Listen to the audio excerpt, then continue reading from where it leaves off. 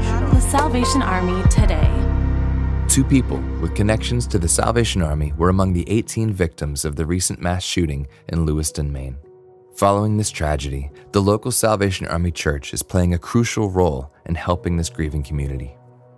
After a 2-day lockdown, as police searched for the shooter, the Salvation Army is active in a multi-agency family assistance center that opened the following Saturday, just a day after the gunman was found.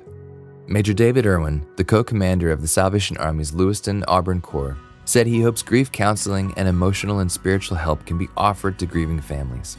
Major Irwin added, "We appreciate the prayers from everybody and all the support we can get in helping these individuals and the families here in town. That's our priority right now, just helping people find some form of normalcy in their life." To learn about the ongoing healing taking place in this community, visit saconnects.org.